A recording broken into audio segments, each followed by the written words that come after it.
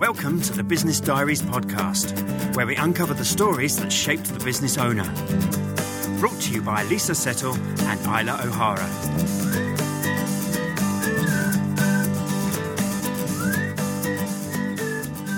Welcome to the Business Diaries podcast. My name is Lisa Settle. And my name is Isla O'Hara. And we'll be your host for today. So the Business Diaries is a storytelling platform for businessmen and women to share their stories, the ups and downs of the entrepreneur, if you like, providing the rest of us with all those valuable insights, tips and motivation to keep us going.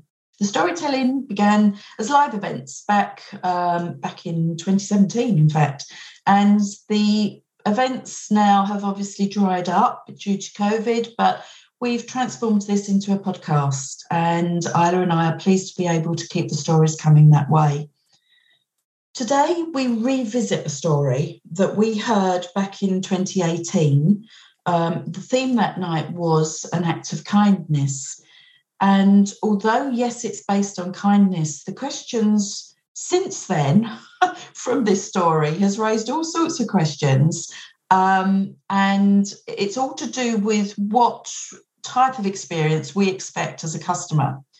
So do you want interaction, or is automation your preferred route? Let's find out. Isla, tell us who's in the guest seat today. Thank you, Lisa. It gives me great pleasure to welcome Kirsten Gibbs to the show. But before we hand over to Kirsten, let me tell you a little bit about her. A self-confessed process geek, Kirsten has been interested in how things work. I heard you chuckle there. Kirsten has been fascinated in how things work and making them work better for ordinary business people for over 25 years. She's passionate about using process, automation, and technology to free humans to be human. Because, as she says, when you do that, humans are amazing and life is better. Welcome to the show, Kirsten. Oh, thank you very much. Thank you. Yeah, welcome, Kirsten. I love that introduction. Yeah, well, brilliant. I can't wait to hear your story. So I'm going to hand over the airwaves to you, Kirsten. Thank you. Okay. I don't know about you, but I hate self-checkouts. If there is no option but self-checkouts, I will often dump my shopping and leave. Here's why. First of all, they're a bit like printers and photocopiers and public toilet taps. No two of them are ever the same. So you work out how to use one of them, and the next one you encounter is completely different. Most of them have the bagging area on the left, and then some designer decides they'll have some fun and put it on the right instead. So you start off, or I start off, confused. They make me feel like an idiot. So it's constantly nagging me to scan something or pay. Or if they don't do that, they make you feel like a criminal. Have you scanned all your shopping today? Or that own bag you've put on the bagging area isn't actually empty, so they won't accept it because they think you're shoplifting. Thirdly, they take me longer, especially if I'm buying wine, because my age has to be checked, or I've put 2 different types of pastry in the same bag, or I just make a mistake, because then I have to wait for a human to come and put it right for me. But even if not, even if I get it all right, and I've understood the machine, I can't scan and bag up at the same time. So if you have more than one thing or more than a few things, it actually takes longer to use a self-checkout than it would have done at a normal checkout where you have someone else helping you. So generally, self-checkouts mean I'm in a really bad mood by the time I've left the shop. And what's normally a kind of simple pleasure for me becomes a chore. And all of this, at least in my case, makes them environmentally unfriendly, because I would rather get in my car and drive to a Waitrose than use one. I think there's a reason that we love markets when we go on holidays abroad, or at least the idea of markets. We love the possibility of connection, of exchange, of sharing a bit of banter and a laugh with the person on the other side of the counter. That's the very thing that self-checkouts are designed to destroy. More than this, I think they close off opportunities for small acts of kindness that make everyone feel better. And here's an example. Back in 2018, I did a bit of shopping on my way home from my early morning networking.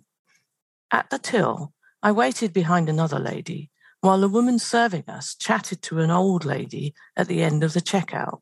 I didn't mind because I wasn't in a hurry and the chat wasn't stopping the assistant from serving us at all. She could scan while the lady in front of me bagged up her shopping. After the old lady left, the assistant explained to the two of us that this was a regular thing. Every day, the 94-year-old looks in to see if her friend is on the checkout. And if she is, she comes in to have a few minutes chat. She never buys anything. She just chats to her friend on the checkout.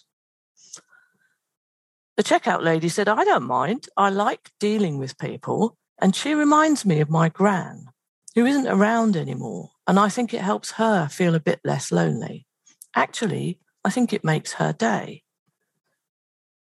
It made mine.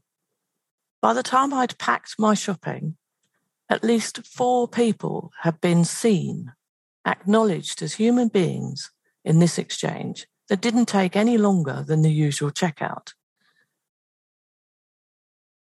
So for me, this is the real reason I don't like self-checkouts.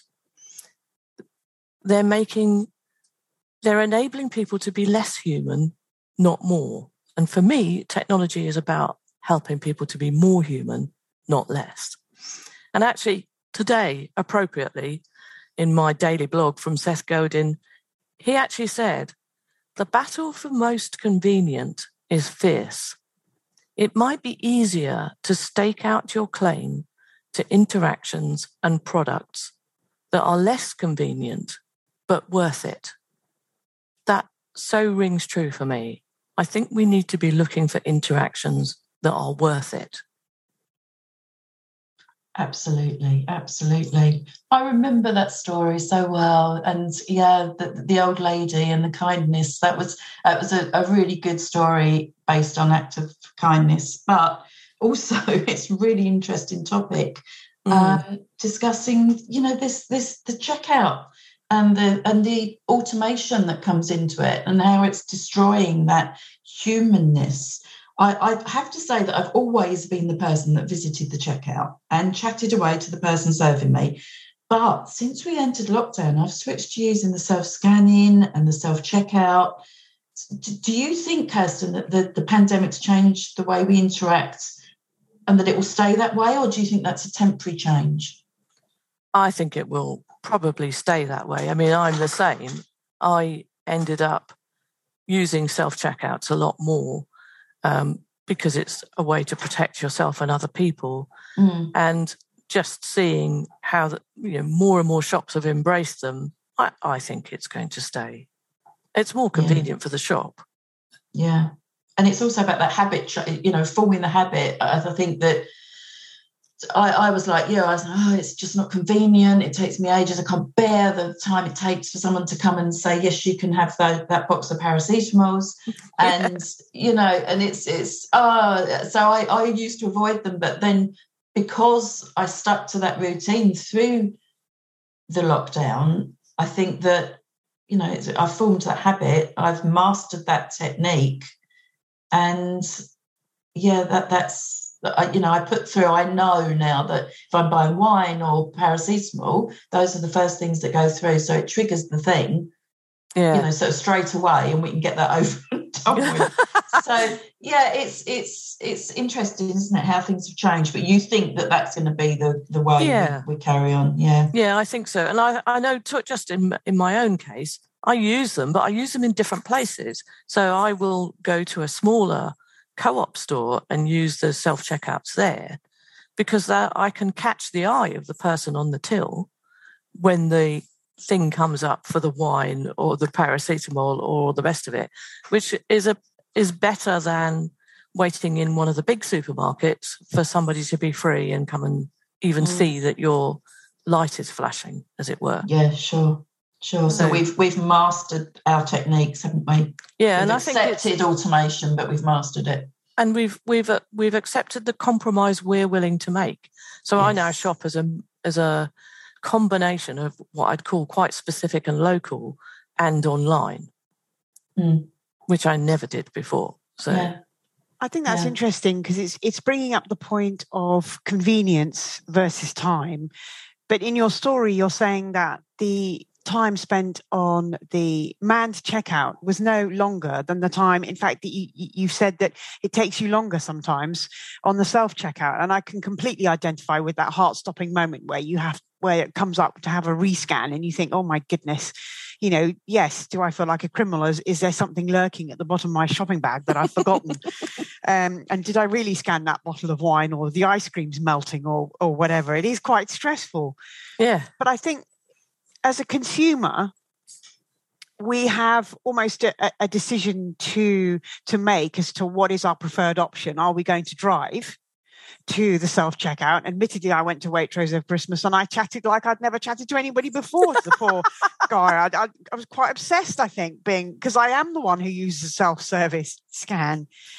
But I think my question is around I think it's an opportunity for small businesses to maybe create a competitive advantage for themselves. Obviously, the bigger stores, they want us in and out. At least that's the way I feel. They want us in and out. They want to take our money as quickly as possible. But small businesses do have the time, well, I would like to say, to create an advantage for themselves and to create a space to be social, to build that connection. And I think it boils down to spending time to get to know their customers. What would you say about that?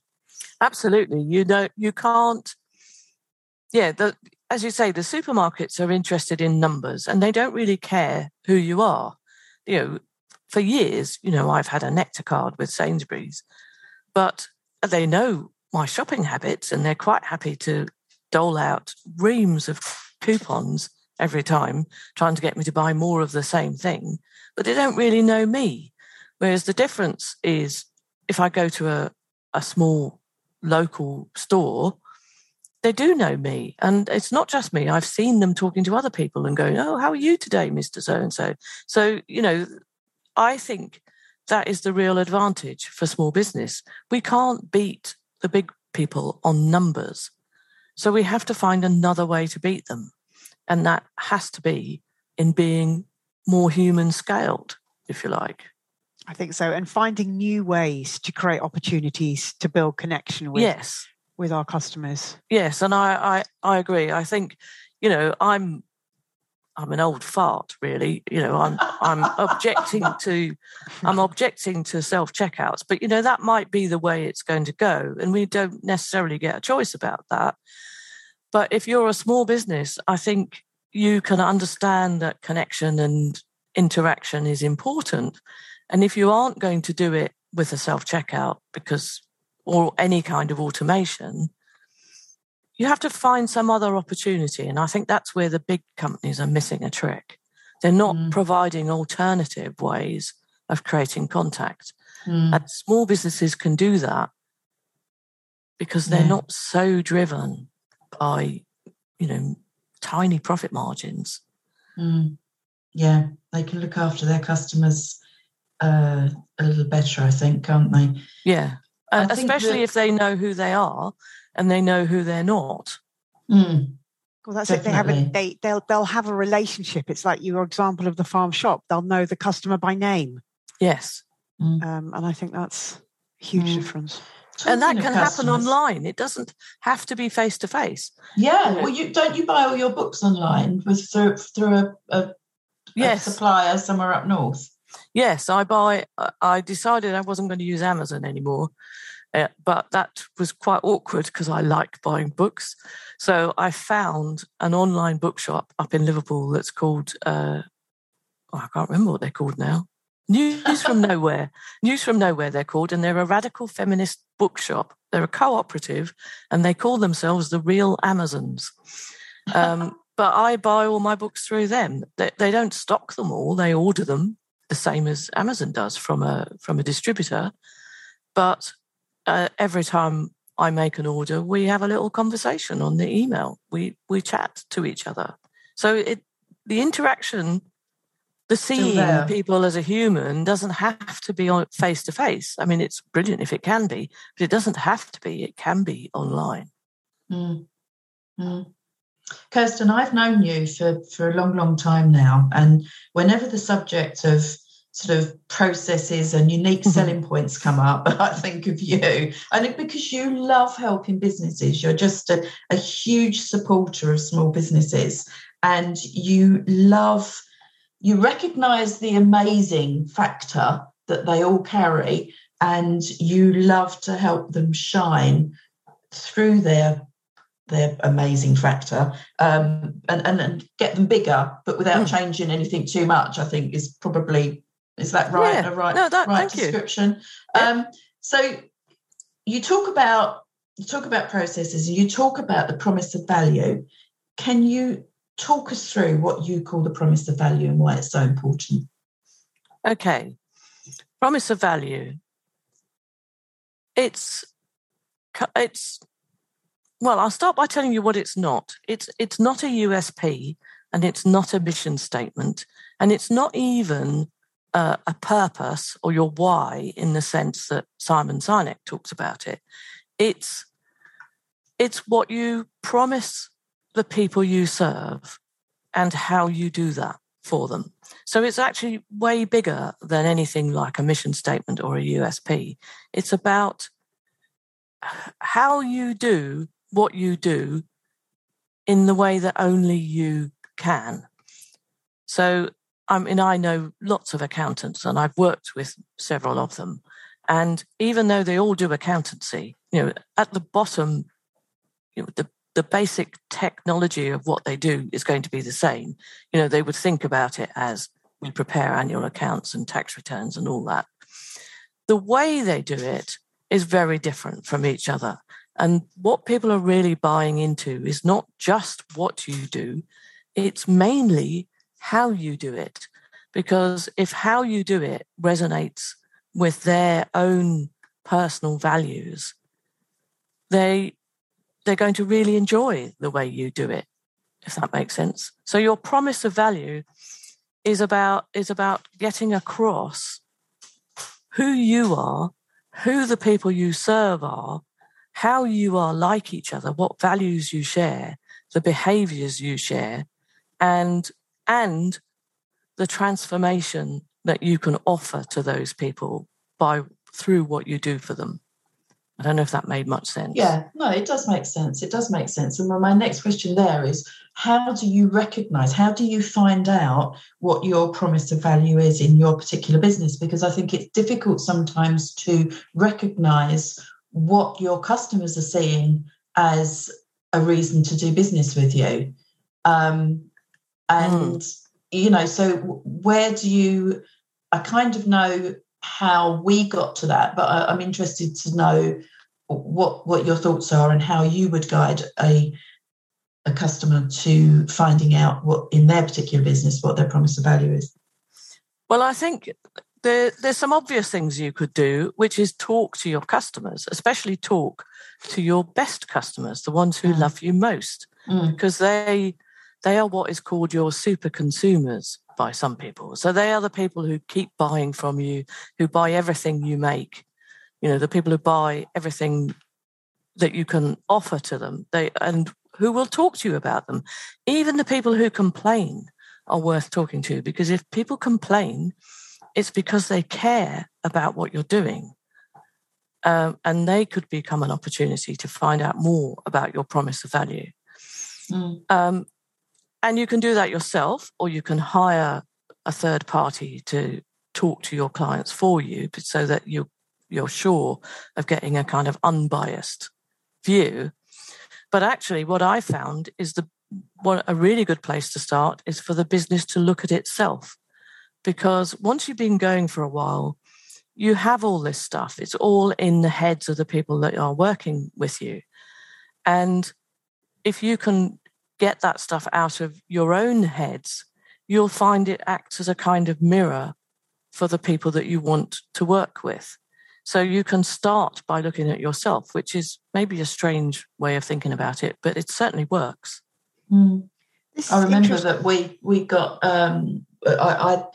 we did a lot of customer satisfaction surveys, and the feedback, we found the theme, the words that kept cropping up again and again and again, and from that we created a customer pledge, just feeding back those words and reasons why people used us. So, and we've still got the customer pledge going, and it reminds us, it's good, it's in our staff handbook. It reminds us what we're good at and where we stand out from the crowd, that was the way that we kind of looked at it. Because first of all, in the early days, everyone was saying, so what's your USP? It was hard to work out. We were like, well, what is it? So then we were ISO 9001 certified, and part of that is that you have to have continual customer satisfaction feedback, etc. So, but through that, this was like, hang on, there's this is useful stuff, and that's how we came about ours. Yeah, no, that's a really good way of doing it. I think you're touching on how a company, as they start to grow, they start to scale, is how do they articulate their promise of value? And then how do they start to incorporate that into their processes? I mean, you're clearly doing that, Lisa, with all of the, the handbook and the ISO and all of the processes that you're putting into your businesses. But Kirsten, how important is it for a company to have processes in their business? Well, I'm going to say this, aren't I? I think it's incredibly important. But when I talk about processes, I don't mean what most people think about as processes, as, this is how you file an invoice, this is how you raise a purchase order, this is how you onboard a client. For me, everything revolves around your promise of value. So the process, there are two processes that every business runs, which are very simple. The first one is you make promises to potential clients, and you keep them for actual clients. That's the first process. You make and keep promises. And the second process is you continually improve how you do both of those things. And by continually improving it and getting feedback from those processes, you will potentially come up with new ways of delivering your promise of value, which I call packages. So there's a very big, but very simple and almost universal process for every business, which is you package your promise of value into something that people need now. You share that promise so that people who need you can find you. And then you keep the promise for the people who found you and said yes. And you continually improve alongside that. So process is really important. Processes, I look at businesses as what they do. So I'm a firm believer in its action is what matters.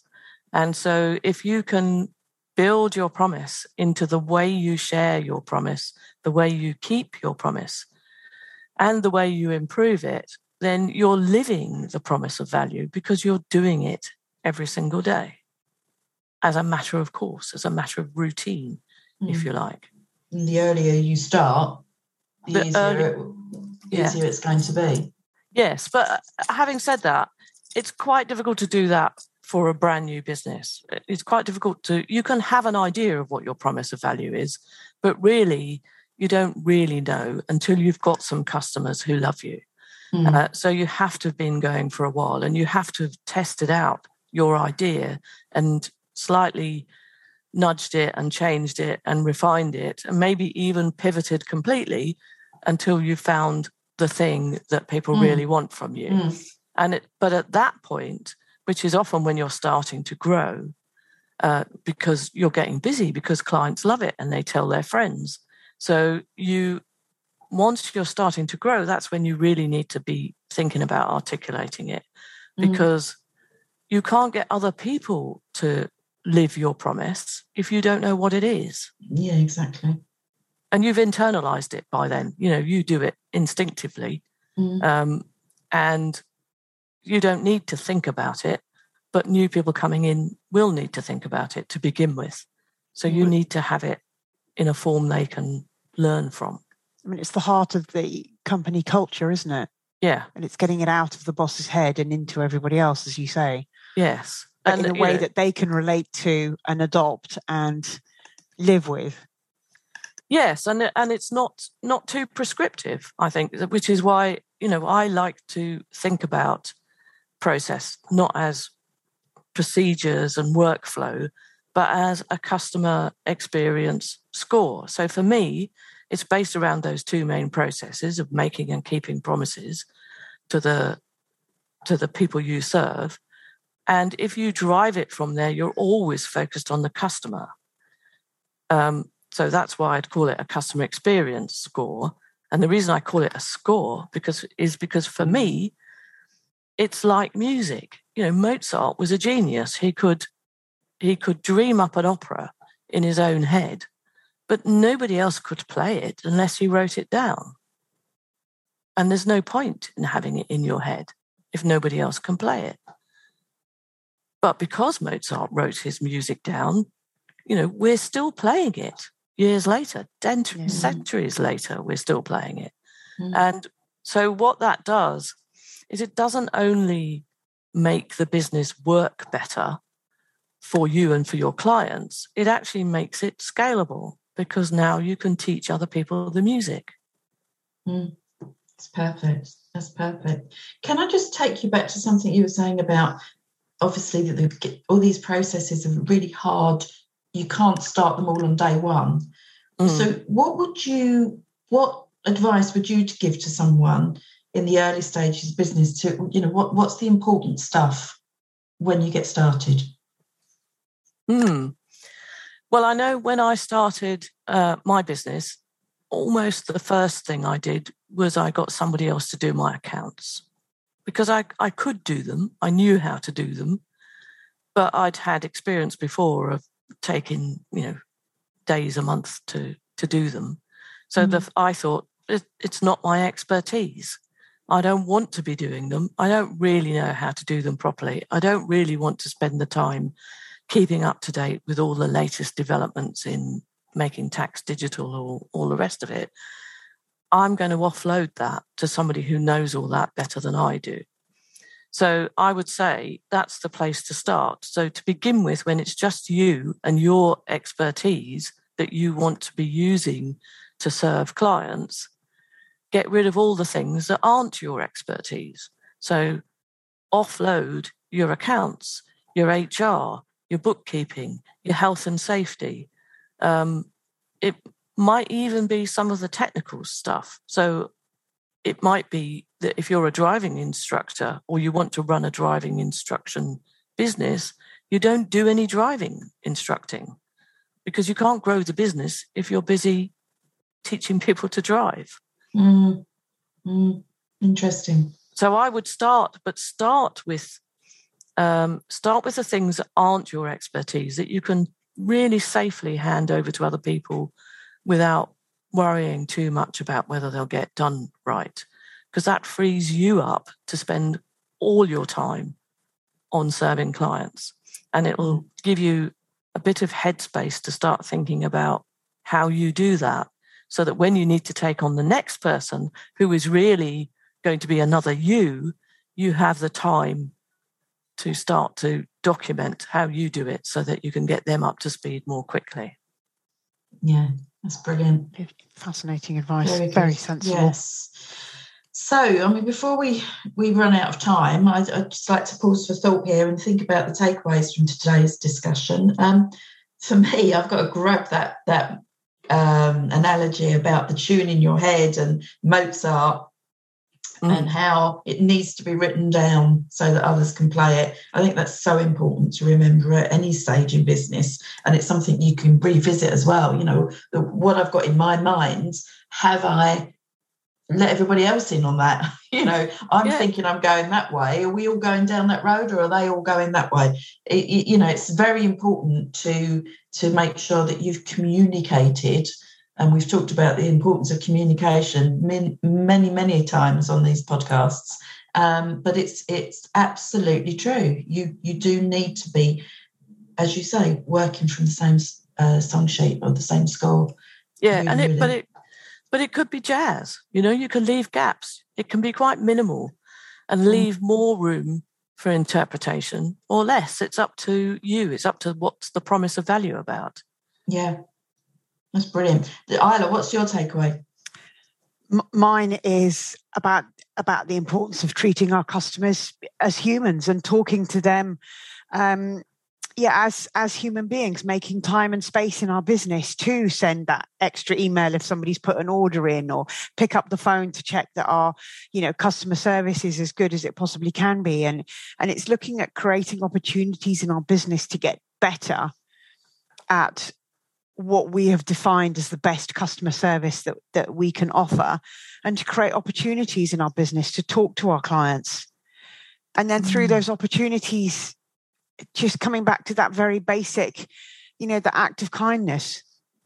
Yeah. Which you'd think would be bottom line basic, but it so isn't in so many cases. Yes. Yes. I'm thinking of, we've all had experiences, haven't we, where you're trying to do something online and there's no way of contacting people. You can't speak to somebody because they don't want you to speak to them because that would take time. Yeah. Yeah. And the website's designed for you click on that and you think you're going to get through to or an email address or a phone number where someone can help you, and it just takes you right the way back to the beginning again. Yes. Although, to be fair, I should say, there's loads of stuff I do online. I'm very happy to do online. I like to pay my car insurance online, or, the tax and all that sort of stuff. There's lots of boring stuff that I think we should be automating. But I think we need to be careful. The way I look at it is, and that's why it's a score again, is we need to use it to create room for more humanity and more kindness. Yeah. Absolutely. Because at the end of the day, we have a choice often where we do our business. And I think that, that human connection, yes, we might be able to get our business done faster if it's all online and there's a great website. But if we've had to speak to somebody and we've had a really nice conversation and a conversation where the person on the other end of the line has appreciated our call, and it's been a nice experience, we're emotionally more connected to that company. Yeah. And our brand loyalty is therefore that much deeper. Yes, because I think actually that's what we're looking for all the time. We're looking as human beings for connection. And the connection comes back to the kindness, as we've said, haven't we? You just reminded me, Isla, just thinking back ages ago now, I remember Becky in our office she was struggling with something on Sage, and she'd reached out to someone at Sage, and she came and she said, and she'd came to me and commented on how well the lady at the other end had handled the situation, explained it, and helped Becky. And Becky was so grateful. It was all turned out quite easily. But she came to me and commented. I said, "That's fab, Bex." I said, "Why don't you email her and tell her what you've just told me?" Oh, lovely. Yeah, because that's the opportunity for kindness, isn't it? Yeah. That we've been talking about. And she did. She did exactly that. And the girl came back, and the email that came back blew us both away, because this girl said, I'd had a shit day. You really made my day. Thank you so much for taking the time to just say that, to tell me that, to give me that feedback. It's really made my day. And, so that then made Becky's day. It made my day. And, it was, and at the time Becky was doing a customer service course, and she put that as an example in her course, which I have to say, I think she ended up getting a very high score, bless her. But, so it had, it fitted in, it became useful in all sorts of places, but it was a wonderful thing to do. I think maybe I'm going to change my takeaway in the sense that so many businesses right now, I mean, we're recording this podcast in January 2022, many customer service facing or businesses that are heavily reliant on staff, such as hospitality trade, shops, retail. They're heavily dependent on having staff on the front line. They are struggling with filling their staff quotas at the moment because of people who are off sick. That the people who are there covering, we should appreciate them and say thank you to them, and absolutely, write down when we make a phone call online and we get answered and somebody gives us their name, hello, I'm so and so, write down, and then yes, if we get customer service, email to thank them. Yeah, that's a brilliant idea. Yeah, I like that you're changing your takeaway, Isla. You're changing the script from Mozart to jazz. Well, maybe see what you've started, Kirsten. Yeah. Well, we can all improvise a bit. That's what it's all about. It's about absolutely.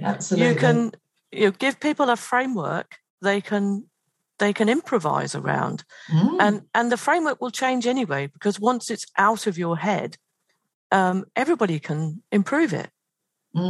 That's fascinating. Thank you again, Kirsten, for sharing what is, I know, a tiny, minuscule portion of your business knowledge and experience. So tell us, what project are you working on now? Well, I'm working on a new package of, a new way of packaging what I do, which I'm calling the Disappearing Boss. I love it. Yes, excellent. And I'm this year is my year.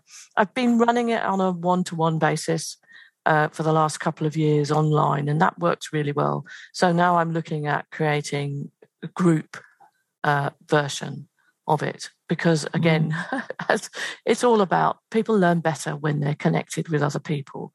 So I'm putting together courses that will be group courses that will also be part of a big community of small businesses all learning together and from each other and helping each other. That's the vision. We'll see. Sounds good. Will you let us know about that? Will you include us in? Let us. Yeah, absolutely. And let us know. Yes. Excellent. That's really good. Just so before we come to a close, Kirsten, can you let us know how people can get in touch with you?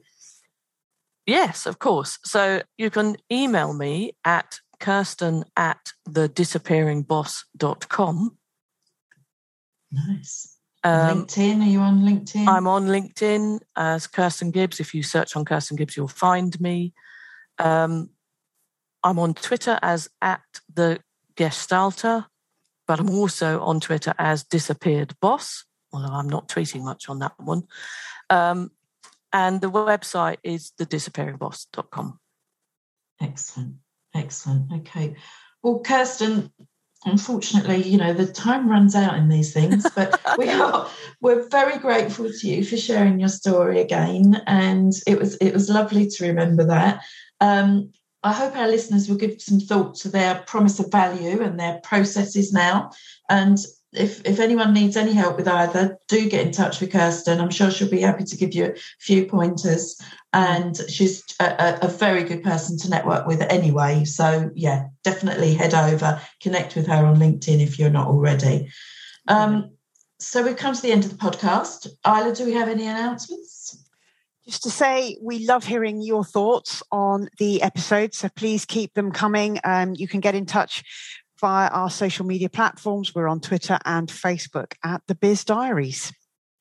Absolutely. And Isla and I are both on LinkedIn as well. If you would like to connect with us, we'd be happy to connect and interact with you. Brilliant. So it's time to say thanks to our friend and super sound man, Paul Cheese. Thanks for our super jingle and your editing magic. And of course, thanks go to you, the listener, for tuning in. We hope you've enjoyed today's story and the discussions, and that you'll join us for the next one. Bye for now. Bye-bye. Bye. Thank you. We hope you have enjoyed listening to this edition of the Business Diaries. We would love to hear your feedback. Please find us on Twitter and Facebook at The Biz Diaries.